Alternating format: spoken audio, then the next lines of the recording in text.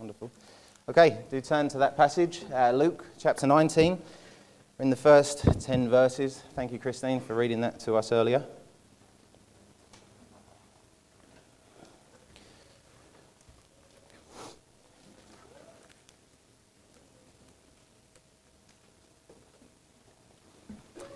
So, if you were walking down Elizabeth Street one day and you saw a dodgy-looking government official perched in a branch up a tree, you'd think that would be the most bizarre thing you'd see all day, wouldn't you? But for the people of Jericho, the best was yet to come. A day in the life of a wayward man named Zacchaeus. If it happened here in Hobart, would have made the front page of the Mercury. So let's take a look at the account of what happened on the day when Jesus came into this man's life. Three things I want you to see in this story this morning. First, we see a desperate man taking desperate measures. Second, we see him summoned by a seeking Saviour. And third, we see him so different since it happened. So first of all, a desperate man taking desperate measures. Look at verses 1 to 4. Jesus entered Jericho and was passing through. A man was there by the name of Zacchaeus. He was a chief tax collector and was wealthy. He wanted to see who Jesus was, but because he was short, he could not see over the crowd.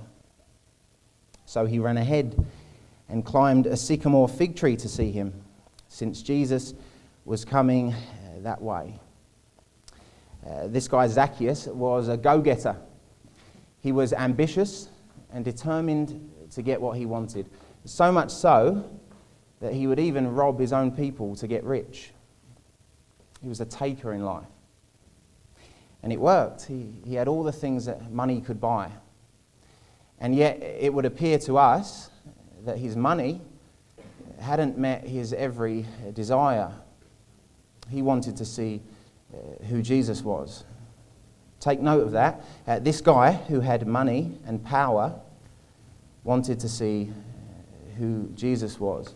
Was he curious? Maybe. Perhaps he was wondering what all the fuss was about. We're told that Jesus had become well known across the entire region. But Zacchaeus turned from looking like a curious person to looking like a desperate person when he ran ahead and climbed up a tree.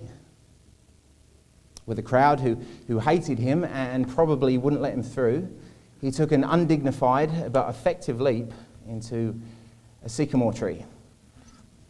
So we're faced with a pretty obvious question at this point, aren't we? Why did he feel such desperation to see who Jesus was? What did he want from Jesus? See, Jesus had a reputation for helping poor, sick and needy people. He was a rich and powerful man. I mean, he had everything you could want. But was he still missing something? Had they not done it for him? Often when travellers were making their way through the Egyptian desert, they said they would often see ahead of them what they were sure was the River Nile. They had become so thirsty that their mind began to play tricks on them. It looked to them for all money, as though their thirst would soon be satisfied. But again and again, when they found themselves a mile further ahead, there was no water. It was a mirage. And what they saw from a distance just wasn't what it seemed when they got there. And once again, they found themselves disappointed, desperate, and more thirsty than ever. See, that's how we find Zacchaeus here. You would have thought he'd be sorted, wouldn't you?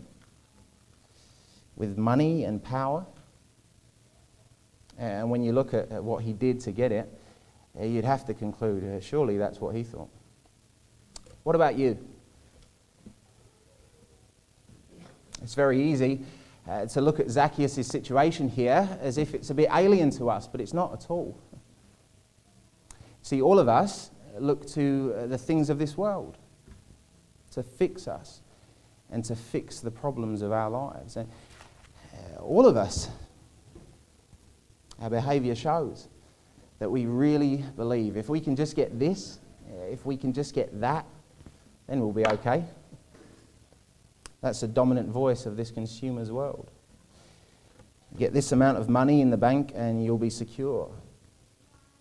Buy this car and you'll be satisfied. Yeah, just get that promotion and then you'll have it made, won't you? But it's not enough. It doesn't do what it promises to. And so the search to be fixed gets more desperate. And this doesn't only happen in the material world, no. It shows up in our inner world. Look inside yourself and ask, what am I looking to be fixed? I don't know you. Maybe you want to understand everything. You're one of these people, if you can just wrap everything into a nice, neat, intellectual parcel, then you feel very comfortable. Or maybe it's all those things in your life that you just can't control. If you could just get a grip on them, then all will be well. Or maybe it's others' approval you need. If you could just get so-and-so to like you, then you'll be okay. It will all be great. Will it? Do you believe that? The actor Gene Hackman said 20 years ago, all I wanted was to be rich and a star. I was prepared to sacrifice everything for that. And now I've made it, and what do I find? I've got all I ever wanted, and I've lost all I ever valued. Can you feel the desperation in that? I'm broke, and nothing can fix me. See, nothing can help. I've tried everything. That's how we find Zacchaeus here. I want you to notice the order of how the passage is given to us. We hear of his money and his status, and then we see this desperate search. Take note of that. Do we know why? Yes. See, money and status were never going to fix Zacchaeus' problem. His real problem is told to us twice in this passage. If you look there at verse 7, you'll read, he was a sinner. If you look at verse 10, you'll read, he was lost. Sin was the root of his problem, not poverty, not lack of status. He was a sinner. And the Bible says sin is the root of all the problems of this lost and broken world. It separated us from God. We are no longer blessed by God, and therefore all our lives are broken and one long, desperate search to be fixed. You hear it around sometimes, if it ain't broke, don't fix it. Well, it is broke, and we can't fix it. See, that's what's wrong with this desperate world. That's what's wrong with these desperate people. Look around you. That's what was wrong with Zacchaeus. See, money can make you smile for a while, but it can't save you from the consequences of sin. So that's Zacchaeus and his desperate situation. But that's not the end of the story, because in the very next verses, and under our second heading, we see him summoned by a seeking Saviour. Read verses 5 and 6 with me. When Jesus reached the spot, he looked up and said to him, Zacchaeus, come down immediately. I must stay at your house today. So he came down at once and welcomed him gladly. Did you see it? He called him by name, didn't he? Jesus came right to the place where Zacchaeus was perched up in a tree, and he called him by his name. This nasty little criminal from Jericho. Jesus knew who he was. How? Some say Levi passed his name on to Jesus. Do you remember Levi? Levi was that other tax collector in Luke chapter 4 who became a follower of Jesus. Campbell preached on Levi recently. Some of you may have been here. Well, some say Levi and Zacchaeus must have been friends. But even then, how did Jesus know where Zacchaeus would be at that exact moment? Well, surely big questions would have begun to arise in the mind of Zacchaeus about who Jesus was here, wouldn't they? And note what was said, I must stay at your house today. It's not I could. It's not I might, but I'm not sure when. It's I must. Today. This is a divine appointment laid out in heaven's diary. And have a think about Zacchaeus' response. With a reputation like he had, what would you do? You'd stay up in that tree for all your life, wouldn't you?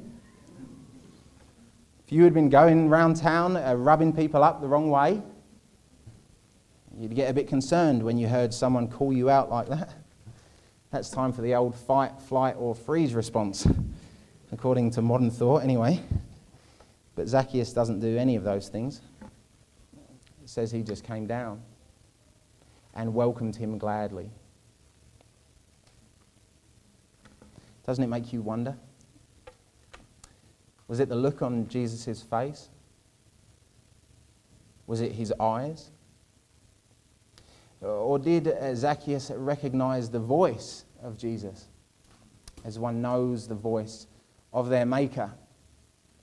A few times in my life, I've been unfortunate enough to witness a child in a grocery store who has lost their mother. If any of you have seen that, shivers would have just gone down your spine because you know what a horrendous scene that is. Seeing the child begin to panic when they realise, and one by one, concerned shoppers come and desperately try to comfort the child, but to no avail. Until suddenly you hear, "Sweetheart, there you are." And just like that, the child stops. See, what the voices of so many could not do, the mother's voice could do. Because she was mum, and the child knew that. That's what happened to Zacchaeus. And that's how some of you became Christians. What the people and the things in the world just could not do, Jesus did when he came and called you by your name. Drug addicts who wouldn't respond to treatment, trauma victims who won't respond to therapy, rebels who won't respond to any other authority respond to Jesus. Why? Because of who he is. His very presence is a joyful song to lost and aching hearts. He calls and sinners come. They recognize Jesus. The Spirit of God makes it known to them. It cries out. Here's the one who can fix you. See, here's the answer to those problems in your life. Nothing else could do it. They've left you where you are. Well, Jesus can. He doesn't do what all the rest do. Never a man spake as he spake. Never a man did the things he did. He doesn't leave you where you are. He will fix the problem behind all your other problems, and he will really change your life. You say, well, how do you know? Because that's what he did for Zacchaeus. He was a desperate man who money couldn't fix. He was summoned by the seeking Saviour. But lastly, he was so different since it happened. Look at verses 7 to 10. All the people saw this and began to mutter, "He has gone to be the guest of a sinner." But Zacchaeus stood up and said to the Lord, "Look, Lord, here and now I give half of my possessions to the poor, and if I have cheated anybody out of anything, I will pay back 4 times the amount." Jesus said to him, "Today salvation has come to this house, because this man too is a son of Abraham. For the Son of Man came to seek and to save what was lost." I don't know about you, whenever I read those verses, I always want to know what happened in that house, because we're not told. It's clear to us that something drastic has happened. I'm always left asking the question, what did Jesus do? But we need to stop there and think. Because would that really have been the first question on the minds of those who first saw this happen? Think about it. In that time and in that place, with all the mainstream expectations of what would happen when Messiah came, surely they would have been astonished at what Jesus didn't do to this sinner. He didn't condemn. He had every right and every reason to condemn him. See, Jesus was the Messiah, sent from God. He could have gone storming into that house and torn Zacchaeus to pieces. He could have told him off for everything he's done wrong and enforced the appropriate punishment. That's what the people wanted. That's what Zacchaeus deserved. And oh, how these people would have loved to see Zacchaeus get what he deserved. Look at verse 7 again. It says, "All the people saw this and began to mutter, 'He has gone to be the guest of a sinner.'" You see, they all knew this guy was a nasty piece of work. Zacchaeus would have stolen from most of them personally. That's what tax collectors did. They stole from the locals while they worked for the common enemy of Rome. The Jericho locals hated the Roman government over Palestine. Zacchaeus was working for them and stealing from his own people. Chief tax collector. He may as well have been called chief traitor and thief. What does Jesus want with someone like that? They say.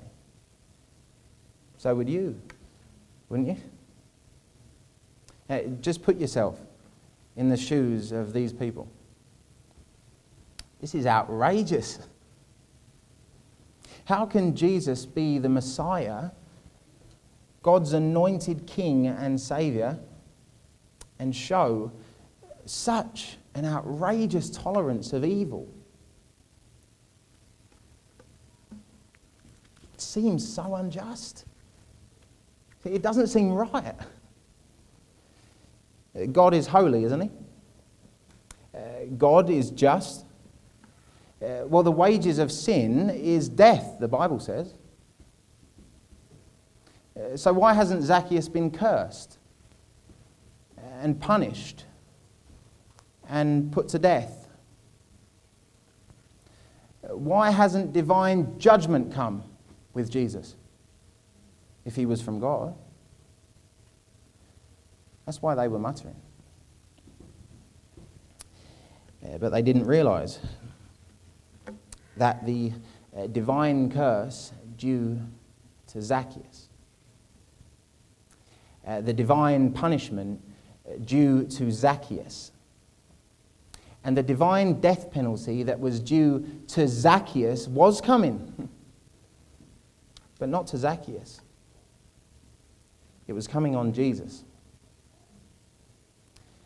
See, there's a verse at the beginning of this passage that we often skip over. Look at it again, verse 1. We read, Jesus entered Jericho and was passing through. Do you think that's there for a reason? Do you think we are supposed to know that all of this happened while Jesus was simply passing through? Where was he going? He was going to the cross. Just a few verses back in chapter 18, he says he's going to Jerusalem to die. And there, on Calvary's Hill, the sin that separates sinners like us from the holy God we've sinned against would be dealt with once and for all.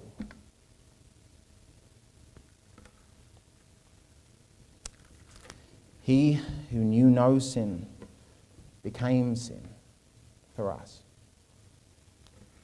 That's where he was going.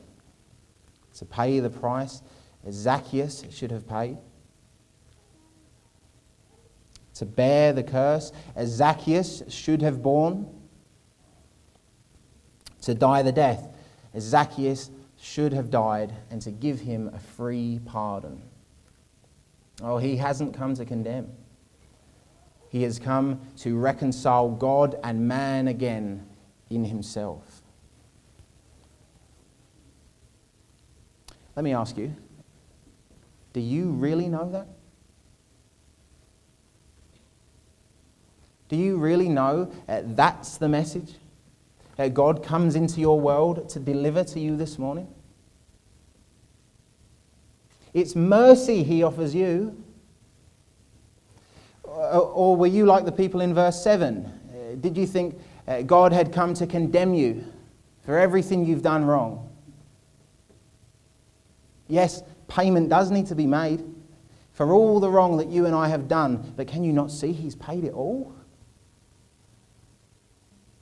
Can you not see that at the cross, justice and mercy meet?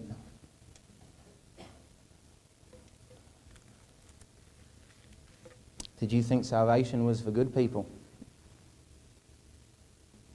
Oh, how common an error to miss the whole point of why he came. For God did not send his Son into the world to condemn the world, but in order that the world might be saved through him. Have you heard this glorious gospel? The vilest offender who truly believes that moment from Jesus, a pardon receives. And what's the result of all this? What happens when God's mercy melts a sinner's stony heart? We'll look at verse 8. We read, "But Zacchaeus stood up and said to the Lord, 'Look, Lord, here and now I give half of my possessions to the poor, and if I have cheated anybody out of anything, I will pay back 4 times the amount.'"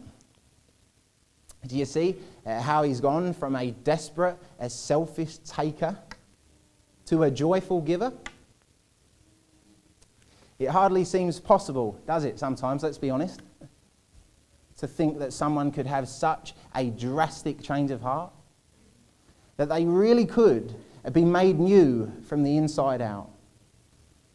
But grace, abounding from on high, takes hold of people like Zacchaeus and does the impossible. Look at him. Look at what Jesus does. He fixes the heart, doesn't he? "Whoever comes to me will never be thirsty. Whoever comes to me will never be hungry." See, that's what Zacchaeus found in Jesus. And he's going above and beyond here. He's paying back more than what the law required. The Old Testament law only required that the amount stolen be repaid plus 1/5. So one and 1/5. He's paying back 4 times the amount. Do you see? Do you see what happens when you come to Christ? Do you see what happens when Jesus comes into your life? You get him. You get Jesus. And what money couldn't give you, what status couldn't give you, what parents couldn't give you, what church couldn't give you, what keeping the rules and being good couldn't give you, Jesus can and does give you. He gives you himself. He gives you life itself. When you respond to his call, when you come to him and welcome him gladly as Zacchaeus did, he comes into your home and into your heart, and oh, when he does, you know how rich you are. I've always liked those house renovation shows on TV. When I lived back in England, I had a personal favourite called Homes Under the Hammer. I don't know if anyone's seen Homes Under the Hammer, but it's the best of the bunch. And at the end of those shows, where people would buy old houses and do them up, they would always show the before and after photos. And I would always be astonished when they did. See, I wouldn't have a clue where to begin with a project like that. But in the hands of the right people, astonishing things happen to those houses, don't they? And in the hands of Jesus, astonishing things happen to people like Zacchaeus.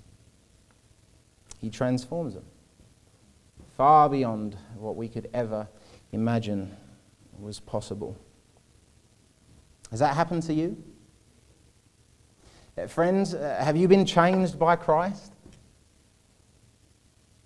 Do you know what it is to have the abundant life of Christ filling your joy to overflowing? So that you don't need to look for it in the things of this world or the people around you? Cornerstone, have you found your all in him? Oh, can you say in your heart this morning, Thou, O Christ, art all I want. More than all in Thee I find, Jesus, lover of my soul. Can you say that? Have you taken your every other dependency and fled from them all to Christ? Let me tell you, if you had, the search would be over. If you had, you would be content. Because if you had, you would have all that he is. Inexpressible joy, peace that surpasses understanding, a hope that cannot be disappointed. You'd have it all. And you'd want to give your all for his glory. There was a Presbyterian minister by the name of William Nicholson. And in the 1920s in Belfast, hundreds of workers at a local shipyards were converted to Christ under his preaching. Previously, as was the custom, they had all been stealing from their workplace. But in the days and weeks that followed, so much stuff was returned that they had to build huge hangars just to contain it all. You see? That's what salvation looks like. There's always this element present. You know you've got everything in Jesus. And to go on taking is utterly detestable to you. You want to give back. Jesus Christ takes in takers, and he gives back givers. And when he sees this joyful response from Zacchaeus, he recognizes it as salvation. Look at verse 9 again and read, Jesus said to him, "Today salvation has come to this house." Now listen to why it's come. Because this man too is a son of Abraham. This man too is a son of Abraham. What does that mean? Some of you know David Jones. Well, listen to what David says about this. He says, eating with Jesus defines who a son of Abraham is. If you want to be numbered amongst the people of God, it's not race, it's grace. It's not genetics or moral behavior, it's faith.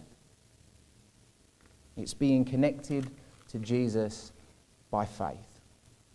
This nasty little man is now a son of Abraham in the truest sense of that term. He shares Abraham's faith in Jesus. Do you? Can what happened to Zacchaeus happen to you?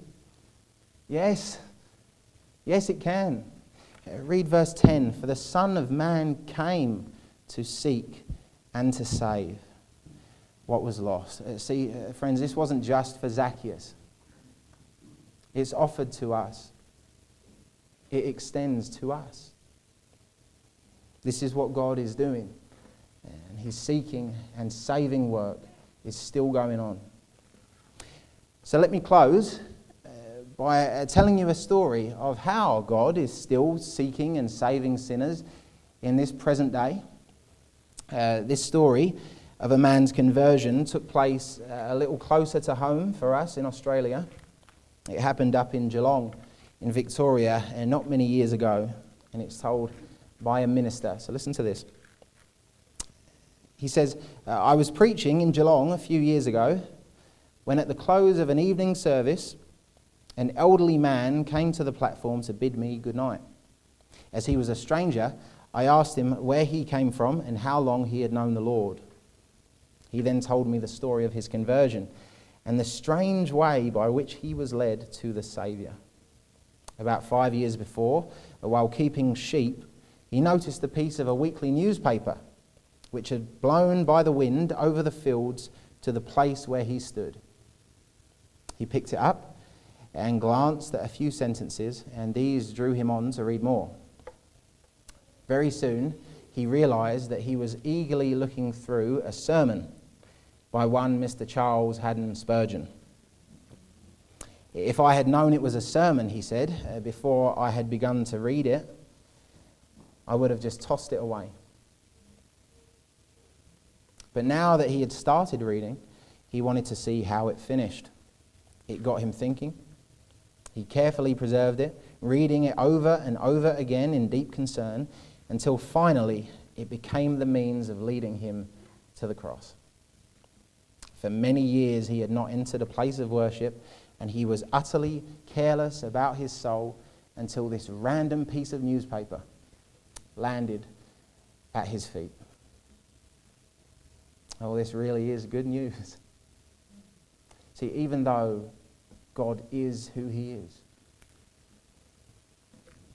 He somehow cares about this lost and broken humanity, this rebellious world, to seek them out and to save them in such a personal way. Now, I hope you realise that He's speaking to you through this message. Have you come to the realisation that the things of this world just can't fix you? Are you convinced that it's because your sin has separated you from God? Then come to Christ. You don't need to go on one more day the way you are, in this desperate search, unhappy, alienated from God. Jesus will reconcile you to God if you acknowledge your complete need of Him and are willing to live for Him alone from now on. You may have no power to do it. But come to Christ. And what He did for Zacchaeus, He will do for you. He'll give you the power. And He will give you a new life.